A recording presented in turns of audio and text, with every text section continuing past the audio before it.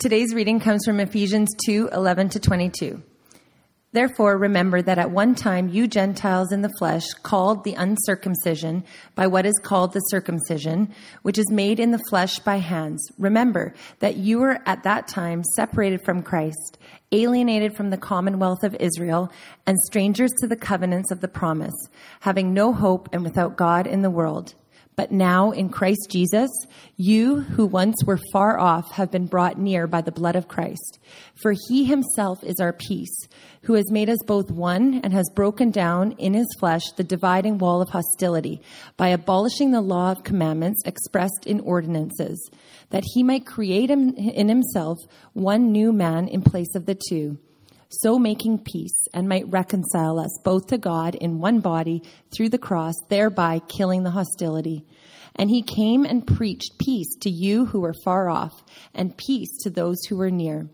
For through him we both have access in one Spirit to the Father.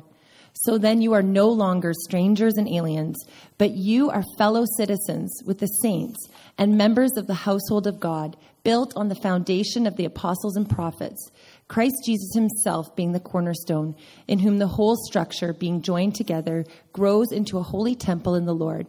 In him you also are being built together into a dwelling place for God by the Spirit. You may be seated. And as you're being seated, let's pray together.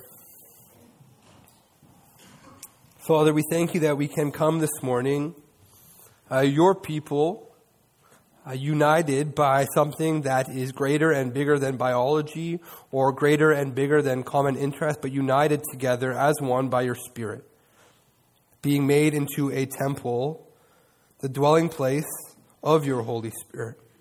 And we ask, Lord, that you would move among us as we hear your word read and as we seek to apply that word. We ask that you would move among us by your Holy Spirit. We confess our need this morning, so we ask that you would come, Lord, and do that. Pray this in Jesus' name. Amen. Well, good morning, Christ City. Good morning. It's good to be with you. My name's Jake. I'm part of the team here. If you missed last week or previous weeks, we're continuing this morning. It might not sound like it, but in our series through the letter to the church in Galatia. And we're continuing this morning looking at that. We're taking a pause this week and doing a deep dive into an application that we feel like comes naturally out of the text, an excursus, if you will. Last week we heard Paul confront Peter, it says, in Antioch. Paul opposed Peter to his face. Why? Because Peter had pulled back from table fellowship with the Gentiles. And we saw how Peter could have justified this, right? Peter's mission was to the Jews, and so he didn't want to offend the Jews necessarily, and so he pulls back. But importantly, we read last week, and we considered last week, that whenever we hesitate, interrupt, or end fellowship with another person on the basis of ethnicity or any other sort of prejudice, we proclaim something untrue about God and what he has done for us in Jesus. We are lying about the gospel. We are hypocrites. This morning, in the time we have together, I want to unpack this more fully. You see, and I'll give you a little insider look here. One of the tricks of the trade in preaching, if you will, is to try to create some sort of tension. Try to make the listener want to continue listening to you and not just sort of fade off and on their phone or like read like some Old Testament stories in their Bible, right? So we try to create some tension. Try to make you want to continue listening. But I don't need to manufacture any tension around this topic this morning, do I? Like, this is very much at the forefront of our collective cultural imagination. Divisions forming along political, ethnic, religious, and socioeconomic lines are things that we are thinking about. Things we're being told about. In an increasingly globalized and diversifying world, we're looking to find this ideal of unity in diversity. Unity in diversity. And I don't think this is just a Christian thing. If you're here this morning and you're not a follower of Jesus, I would bet that in your worldview, in your way of thinking, you have some vision, utopian vision of how the world should work. You have some vision for unity in diversity. Michael Novak, he's a philosopher, a Catholic philosopher, but also a diplomat who traveled around the world, and he noted this: unity in diversity is the highest possible attainment of a civilization, a testimony to the most noble possibilities of the human race. As you and I know, where things fall apart, however, is not just in the how of attaining unity in diversity, but in the why. In the why. Until recently, a popularly held notion is that unity in diversity just makes sense, right? If we want to survive as a human race, right, exist on this planet, orbiting the sun, we should just do it because it makes sense. Now, Franklin Roosevelt, he wrote this: if civilization is to survive, we must cultivate the science of human relationships, the ability of all peoples, of all kinds, to live together in the same world at peace. The slogan for the European Union is unity, or rather united in diversity. See, there's this real tangible feeling there that if the 28 member countries don't work together, that their politics will be messed up, their economies will be messed up. It just makes sense for us to work together in this. But if you've noticed, and my sense is you probably have, this pragmatic view of unity in diversity is falling out of favor. We don't hear it much anymore. It's largely being abandoned. The voices you and I hear on a daily basis are not unifying ones, but divisive ones. If we so desire, we can watch television, we can go on Facebook, Twitter, Instagram, whatever. We can listen to the radio, all without the fear of encountering someone who thinks, looks, and acts differently than us. And that's on purpose. So what should the church's voice be in all this? What is our hope in this increasingly tribalized, divisive world? I want to suggest this morning, in fact, I want to forcibly suggest this morning, that we need to proclaim the reality of how God makes unified the diverse in the person and work of Jesus. And what we'll find is that we only have hope for unity in diversity in the cross of Jesus Christ. Hear me. If we do not hear this voice clearly in the pages of Scripture, you and I, regardless of our ethnic background, will be swept up in the fear-mongering and the rhetoric that so temptingly plays into our sinful flesh and desires. So if you're taking notes, really simple outline for our time together this morning. First, I want to trace the biblical story, and the story particularly of unity in diversity throughout the Bible, beginning in Genesis. We'll culminate in the passage we heard read in Ephesians 2, where Paul says that now in Christ, these walls of hostility have been broken down. So first, I want to trace the biblical story of unity and diversity and where we're actually at in this world. And the second thing I want to do, as we did with our excursions on remembering the poor, is just sort of flesh out some applications for us. What does this mean for us today? How can we move forward in love towards one another as those who are, yes, diverse, but unified in the person and work of Jesus? And before we dig in, before we open our Bibles, I want to add a few qualifiers this morning. And you can imagine there are quite a few I could say now. This is not an exhaustive examination of this topic. You will leave today with questions, and that is good.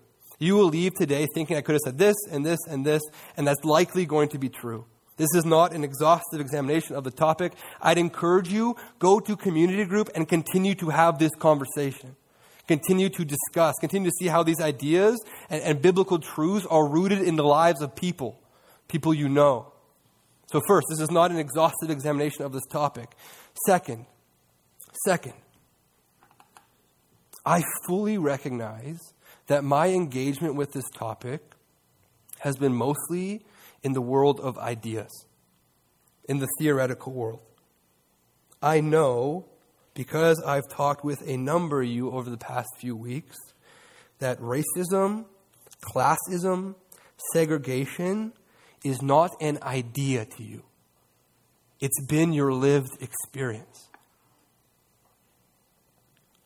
I was talking with a friend this week, and she's Chinese, And I asked her, how have you experienced racism in your life? Now, this friend is a good friend of our family. She loves Jesus. She has a vibrant relationship with Jesus. And to be honest with you, I expected her to say something like, hasn't really been a big deal. And what she told me deeply disturbed me. The racism that she had experienced, she said, the only places that had actually happened and occurred was in her church and at her Christian school. And then she said, as a young girl, I wished I was a white girl. Like, let's just get this on the table. Never in my life have I thought that the difficulty I was experiencing would lessen if I was a different ethnicity. And I fully acknowledge that. Which is why it is so important this morning that we hear not from Jake and Jake's thoughts and thoughts formed in Jake's experience, but from God's word. What he has to say to us. And I think that what we'll find is that God's vision, the biblical vision for unity in diversity, is more beautiful, more profound, more redemptive, more compelling than anything you and I could come up with. And so if you have your Bibles, go with me to Genesis 1. Genesis 1, we're going to read in verses 26 to 27. If you don't have a Bible, you can grab one at the back. If you have it on your phone, you can pull that up in app form. Genesis 1, verse 26 to 27. It says this. Then God said, let us make man in our image, after our likeness. And let them have dominion over the fish of the sea, and over the birds of the heavens, and over the livestock, and over all the earth, and over every creeping thing that creeps on the earth. So God created man in his own image. In the image of God he created him, male and female, he created them. In Genesis 1, 26, 27, and even verse 28, we have creation and coronation. Creation and coronation. Distinct from the rest of creation. Note that. Distinct from the rest of creation, God creates humanity, male and female, to be in covenant relationship with God as their creator. And hear this. There is no human rights. There is no even beginning to think about unity in diversity. There are no right to vote movements. There is no civil rights. If humanity is not believed to be distinct over and above the rest of creation, if you and I are no different than a giraffe, then we have no human rights, no inherent dignity, no inherent value and worth. See, if we possess no inherent value or worth, well, we should just join the new left or the alt-right, and we'll be arbiters of who's in and who's out. In a sermon that Martin Luther King gave at Ebenezer Baptist Church in 1965, he said this. The whole concept of the Imago Dei, the image of God, is the idea that all men have something within them that God injected. There are no gradations in the image of God. Every man, from a treble white to a bass black, is significant on God's keyboard, precisely because every man is made in the image of God. And one day we will learn that. We will know one day that God made us to live together as brothers and to respect the dignity and worth of every man. That is why we must fight segregation with all of our nonviolent might. See, in Genesis 1, not only are we being created to be in covenant relationship with God, but it also, we see, defines our relationship to one another. See, we're created to mediate God's rule and reign as we spread across the earth. It's creation, yes, but coronation. Images of the King as we go, as we find ourselves all over the place. See, the rebellion of Adam and Eve not only fractures our covenant relationship with God, but it also fractures the most foundational thing that you and I have in common, our unified mediation of his kingship here on earth. It's not just a vertical fracture, though primarily it is. It's also a horizontal fracture. Freed, quote unquote, from representing God's lordship, we now represent the sovereign self, our sovereign tribe. And perhaps nowhere is this seen more clearly than in the story of the Tower of Babel. If you go just to the right in your Bibles to Genesis 11, we find this in Genesis 11, verse 1. Now the whole earth had one language and the same words. The text literally reads, one lip, one words. The people of the entire earth are entirely unified by the same language and the same vocabulary. But notice, it's a different unity than the created intent. It's a unification not to make God's rule and reign and lordship known. No, it's a unification to make their own name great. Now, Genesis 11 verse 4 talks about how these people come together for a singular unified purpose. And then they said, come, let us build ourselves a city and a tower with its top in the heavens, and let us make a name for ourselves, lest we be dispersed over the face of the whole earth. See, this coming together was in direct rebellion of the command we find in Genesis 9:1, where the people were to spread throughout the earth. Instead, they say, no, let's group together.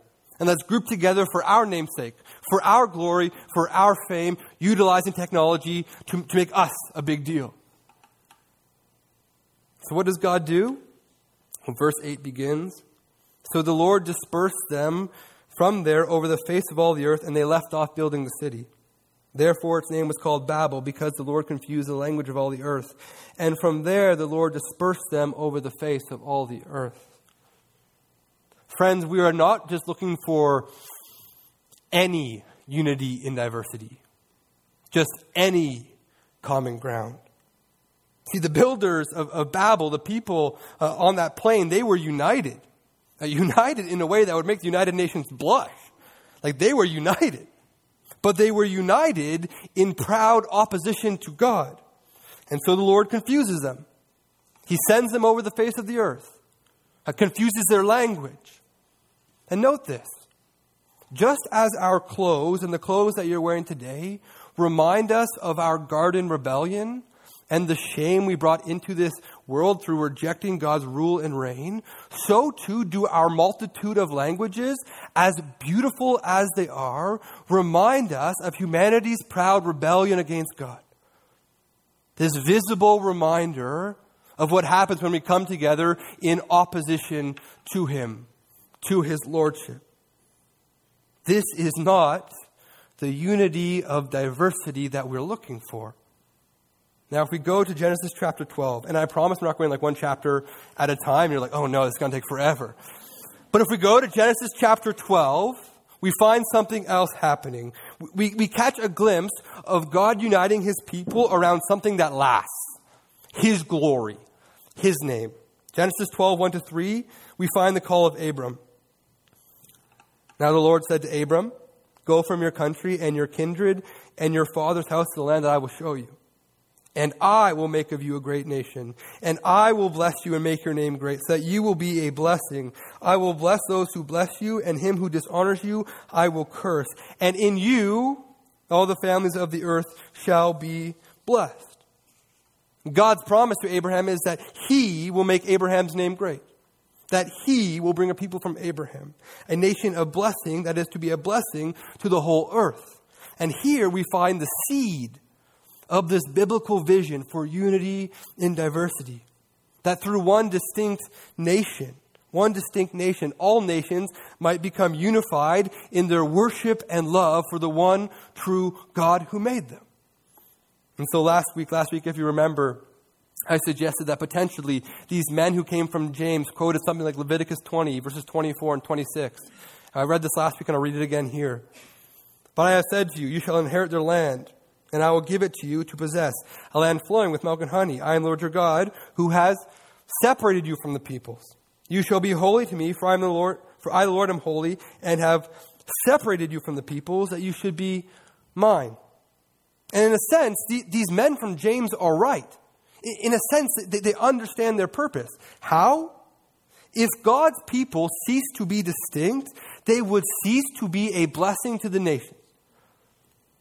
In a world of countless deities and despicable, wicked, pagan ritual, Israel in its set-apartness, was to be a beacon of salvation to all tribes and nations, unity in diversity.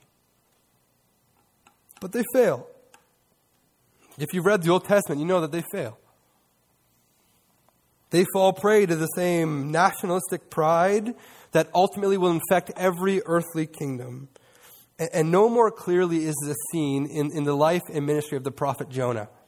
I don't know if you know about Jonah. If it's your first time here and you don't know about Jonah, let me tell you about Jonah. Jonah was called by God to bring a message of repentance to the city of Nineveh. Nineveh was not an Israelite city, was not a God-fearing city. In fact, it was quite the opposite. It was a mega city of pagans. Like all the pagans got together, and it was a monument to paganism. Like it was insane the things that would happen in Nineveh. And Jonah says, don't want to go to Nineveh, and he runs. He flees. He stows away on a ship. But when a God-sent storm threatens the safety of the ship, Jonah is asked by the crew about himself. Listen to how Jonah responds in Jonah 1 verse 9. And he said to them, I am a Hebrew, and I fear the Lord, the God of heaven, who made the sea and the dry land. See, the order of Jonah's response matters. Jonah was asked in this order what his mission was, what his country was, and who his people were. But even though it was asked last, Jonah decides to begin his answer with what he considers to be most important, his race. I am a Hebrew. Tim Keller, he writes this: Jonah's relationship with God was not as basic to his significance as his race. That is why when loyalty to his people and loyalty to the Word of God seemed to be in conflict, he chose to support his nation over taking God's love and message to a new society. And Jonah's nationalism didn't end with him. We find that same nationalism in the world of the New Testament in the various Jewish political parties that we find. A people of blessing turned inward. But God's promises would not be thwarted. There would be unity in diversity. There would be all nations' blessings from Abraham's line, and it would be brought about in the person and the work of Jesus. Jesus, a Jewish man from the line of Abraham, indeed the Son of God, dies on the cross for who? Well, as we read this morning, both Jew and Gentile, Ninevite and Israelite. Paul tells us this in Ephesians 2. Let's look at it again. Ephesians 2, 11 to 13 says this. And therefore, remember that at one time you Gentiles in the flesh, called the uncircumcision by what is called the circumcision, which is made in the flesh by hands. Remember that you were at that time separated from Christ, alienated from the commonwealth of Israel, strangers to the covenants of promise, having no hope and without God in the world. In verse 13, but now in Christ, you who once were far off have been brought near by the blood of Christ. Gifts, blessings, chief among them salvation, were exclusively Israel's to be shared. But now, in the death of Jesus, we're told, Gentiles have been brought near. And this idea of being brought near comes from this ancient thought of bringing a Gentile proselyte, a Gentile convert, into the people of God, into the commonwealth of Israel. But in this passage, this phrase is transformed. See, you and I have been brought near, not into the commonwealth of Israel, but into a new community that transcends Israel. A new community where Jew, Gentile are on equal footing. Paul continues by telling us how Jesus does this. Look again with me at your Bibles. Ephesians 2, verse 14, all the way to verse 18. For he himself is our peace, who has made us both one and has broken down in his flesh the dividing wall of hostility, by abolishing the law of commandments expressed in ordinances, that he might create in himself, listen, one new man in place of the two, and so making peace, and might reconcile us both to God in one body through the cross, thereby killing the hostility. Verse 17. And he came and preached peace to you who are far off, and peace to those who are near.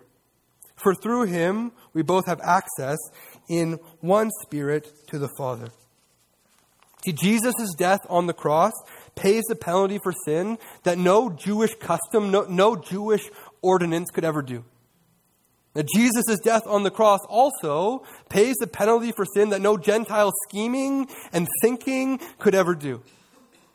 Jew, Gentile, sinner alike, he unites not only to one another, but to one another in him. Friends, this is the work of the cross. This is our hope for racial reconciliation. The cross tells Jew, Gentile, Chinese, European, African, that their race or ethnicity is not enough to save them. But the cross tells Jew, Gentile, Chinese, European, African, that one man has died in order to bring them into one new humanity. This is the work of the cross. Vertical, yes, but also horizontal. It's both. See, the beauty of our reconciliation with God and the resolution of our hostile relationship on the vertical plane with Him is that we can't be reconciled to Him. Hear this. We cannot be reconciled to Him without the horizontal hostility between you and I also being dealt with. It's both. Now, William Carey, he was a missionary from England to India. William Carey, sometimes called the father of modern missions, he refused to baptize people who upheld the caste system. Carey recognized that a system that perpetuated terrible hardship and located worth in what family you were born into was incompatible with the gospel. Carey understood, yes, a vertical hostility being dealt with, but also a horizontal hostility between peoples being dealt with. He understood Ephesians 2:16, us both to God in one body through the cross. The horizontal and the vertical working in tandem. Friends, our primary identity marker this morning is not European or Chinese or Mennonite or Pentecostal. Our primary identity marker this morning is that we are in Christ. We are in Christ. That is first. And it matters that that is first. We are in Christ, together reconciled to Christ. Indeed, Paul continues in the text we heard read to say that this new race, this new humanity in Jesus is like a temple being built, filled with God's Spirit. It's a church. A church that will one day worship Jesus. A church that will one day, at the end of the age, look like this. From every nation, from all tribes and peoples and languages, standing before the throne and before the Lamb, clothed in white robes, with palm branches in their hands, and crying out with a loud voice, salvation belongs to our God who sits on the throne and to the Lamb. This is the biblical story, God's vision for unity in diversity. Then and only then, when we're face to face with our Creator, made perfect, made new, then and only then will our longing for unity in diversity be fully realized. When we together, men, women, every tribe, every language, every tongue, come and worship, not with a multitude of voices, but with one voice, the Jesus who is our King. And so the question this morning is, how do we help the church here on earth look like the church that will one day exist in heaven? How do we live this out now? What do we do? In an increasingly polarized world, how do we move forward? I want to humbly suggest 4 things. Again, not an exhaustive list. I hope that's glaringly obvious. 4 things. 4 things I think we can be about as a community, the Church of Jesus. First, and this is key, we need to daily remind ourselves of this story and where we are at in it. If this story isn't true, you have every ground, every reason to retreat into your tribal enclave. Every right.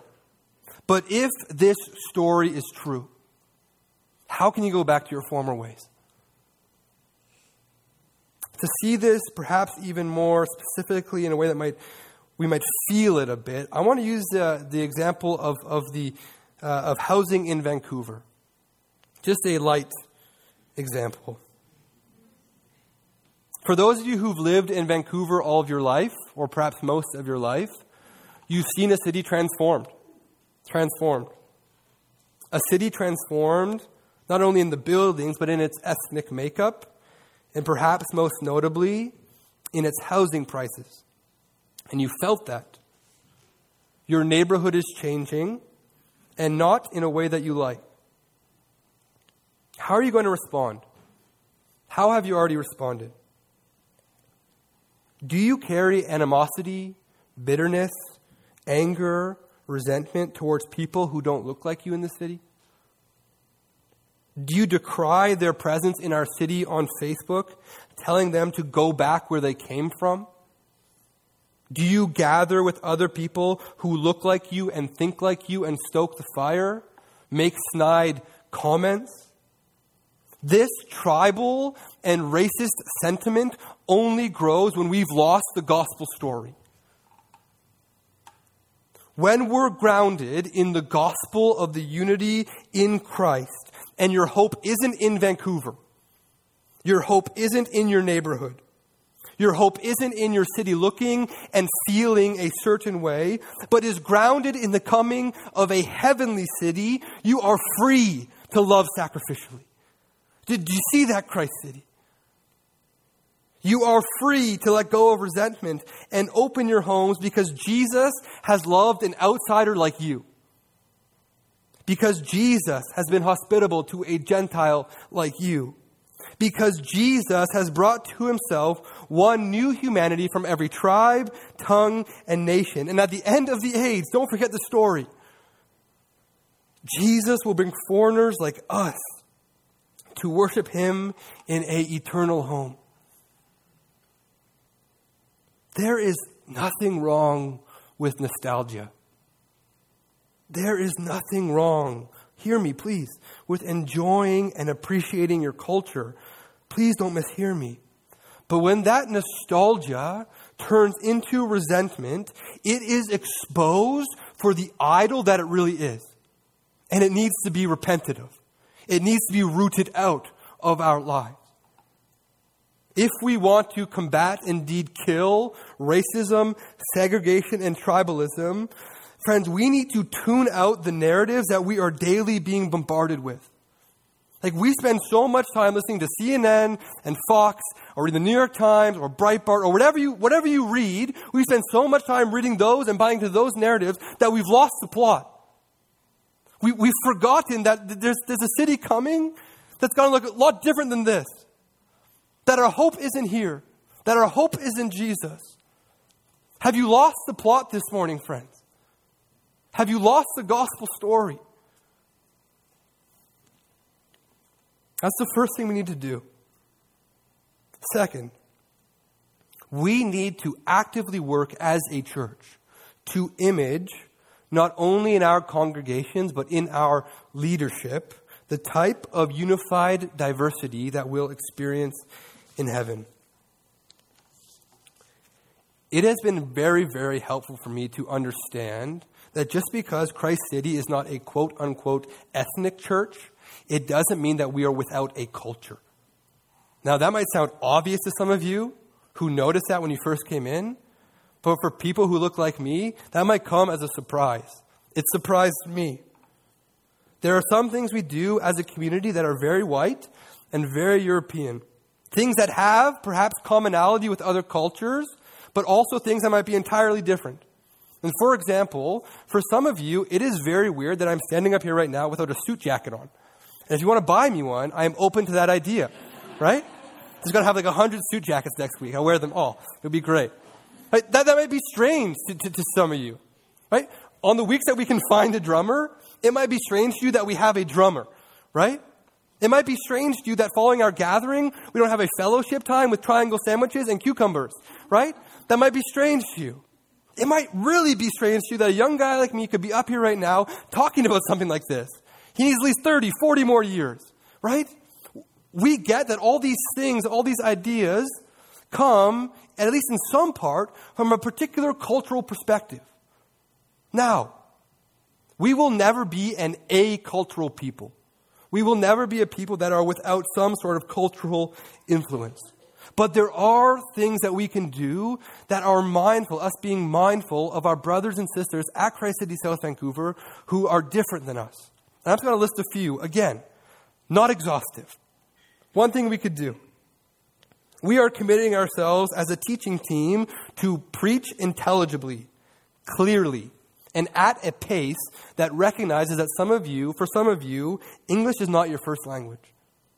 We are committed as a teaching team and as a leadership team to tell stories and read books and quote Christians from other ethnicities and cultures, believing that they can teach us something. We are committed to teaching and discussing, as you've seen in these past few weeks, various social issues, recognizing that many minorities have not had the luxury of ignoring them. And that the gospel, the good news of Jesus compels us to do acts of mercy and to think justly. And to this list we should add, by God's grace, we are seeking to cultivate ethnic diversity in our leadership. Darrell Williamson, he's an African-American pastor in the U.S., and he recently oversaw the merger of a predominantly black congregation and a predominantly white congregation. And in this video I watched where he talked about this, he said this about cultivating ethnic diversity in leadership. If our leadership is not diverse, it makes us suspect this broader aim. It seems to indicate, especially in a society where there is history of ethnic hierarchy, that if we find ourselves being monocultural in leadership, we don't really value God-glorifying diversity when it comes to power and authority. We don't want to express that ethnic diversity really matters at its core. Friends, I want to invite you this morning to join me in prayer. By God's grace and His gracious provision, we've seen a diverse group of service team leaders. And we want to ask Him for continued provision in this area as we appoint deacons and elders in training and eventually elders. See, ultimately, this is not about some sort of forced manufactured diversity. This is about us looking like the community that we're serving in. See, the temptation of urban churches like ours, where there are so many options, is that we simply rally around expressions of worship that we are comfortable with. If we're going to be for South Vancouver, committed to reaching the people of South Vancouver, this will result in us looking like South Vancouver. And we have much work to do in this area. I don't want to gloss over it. Third thing. Failure to speak clearly the biblical story to any form of segregation or racism or tribalism is anti-gospel. And being anti-gospel is being anti-Great Commission. I'll say something that's very obvious. Segregationists make terrible missionaries. Segregationists make terrible missionaries. As we spent this morning seeing, the gospel is a message of walls of hostility being broken down both vertically, yes, but also horizontally. And we can't have one without the other. Timothy Cho, he writes this: racism, therefore, is an attempt to rebuild that wall of hostility between peoples. It is an insidious attempt to undo the finished work of Christ. At the core, it is an anti-gospel. He continues to say, racism, ethnocentricity, and racial supremacy are essentially centripetal, always flowing inward into one race, ethnicity, or people group at the expense and disenfranchisement of others. It is an attempt to reverse the direction of the Great Commission back into ourselves. Friends, if we want to be about the Great Commission, we need to be about the gospel. If we want to be about the gospel, we need to be committed to this. Fourth thing, finally, we need to do all of this in humility, grace, and a willingness to learn from each other. Francis Chan, in his book, Letters to the Church, he writes about a conversation he had with a Chinese house church leader. And he asks them, it's a very Western question, what are your core values, right? What are your core values? And he says, the Chinese house church leader says, prayer, Word of God, we're tracking so far. We get these. Prayer, Word of God. Evangelism. Yeah, okay, nice. We're on board with that. A regular expectation of miracles. Whoa. Okay, a little bit, okay. But, we can maybe get on board with that. And the fifth one really caught him off guard. Fifth one, he said, I don't want to misquote this. He said this. Our fifth value was embracing suffering for the glory of Christ. I don't know about you. I have not been on a church website in the West that has that on their vision board. Like maybe you have and you know about these faithful churches that I don't know about. I've seen ones with fair trade coffee and, locally roasted as a vision, right? Which is great, I guess. We need to be good listeners. Friends, do we have something to learn from our Chinese house church brothers and sisters? Yes. 1,000 times, yes. We have to be good listeners. How much better off, how much more God glorifying would the church in the West be to have our Chinese house church brothers and sisters speak into our lives on a regular basis? See, for them, it was their lived experience. To not talk about suffering would be to miss one of the clear applications of the gospel as they literally flee persecution. We have to be good listeners. We have something to teach one another. And I'll close with this. If this conversation is not had in the church, in love, hospitality, and charity, preferably over food, it will quickly begin to mirror the conversation the world is having, and it will fracture and divide the church, and our gospel witness will be ruined. That's what's at stake here, friends. I'm not naive. Wounds brought about by racial and ethnic divisions, historical wounds, won't be healed by simply increasing diversity or by instituting a program. It'll take intentional action and desire from each member of this body.